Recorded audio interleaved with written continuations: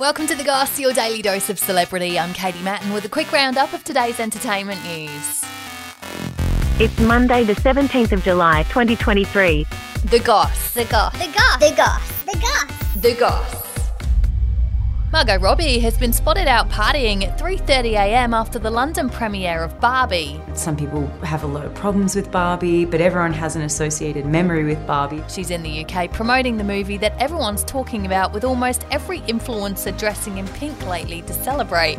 Margot also produced the movie and admitted to bribing Ryan Gosling to play the part of Ken by buying him a present every day of filming. Some have suggested he's a bit old for the role, but Barbie was first born in 1959, which makes them in their 60s anyway. Something about Barbie that just always kind of blows things up, and I just thought we could do something exciting with it if we paired it with the right person. Barbie the movie is out in Australia on Thursday.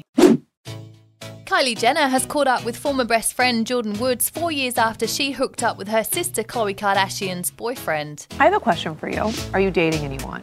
The Kardashian-Jenners disowned her after the scandal, with the two meeting at a Japanese restaurant in LA over the weekend.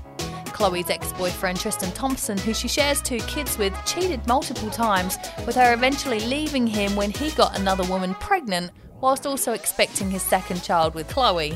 But despite all of that, it looks like Kylie and Jordan are back on again friends and proving everything is better with sushi. And Brent Draper won MasterChef last night, picking up $250,000. He plans to create a cookbook that combines his 2 passions, barbecue food and mental health.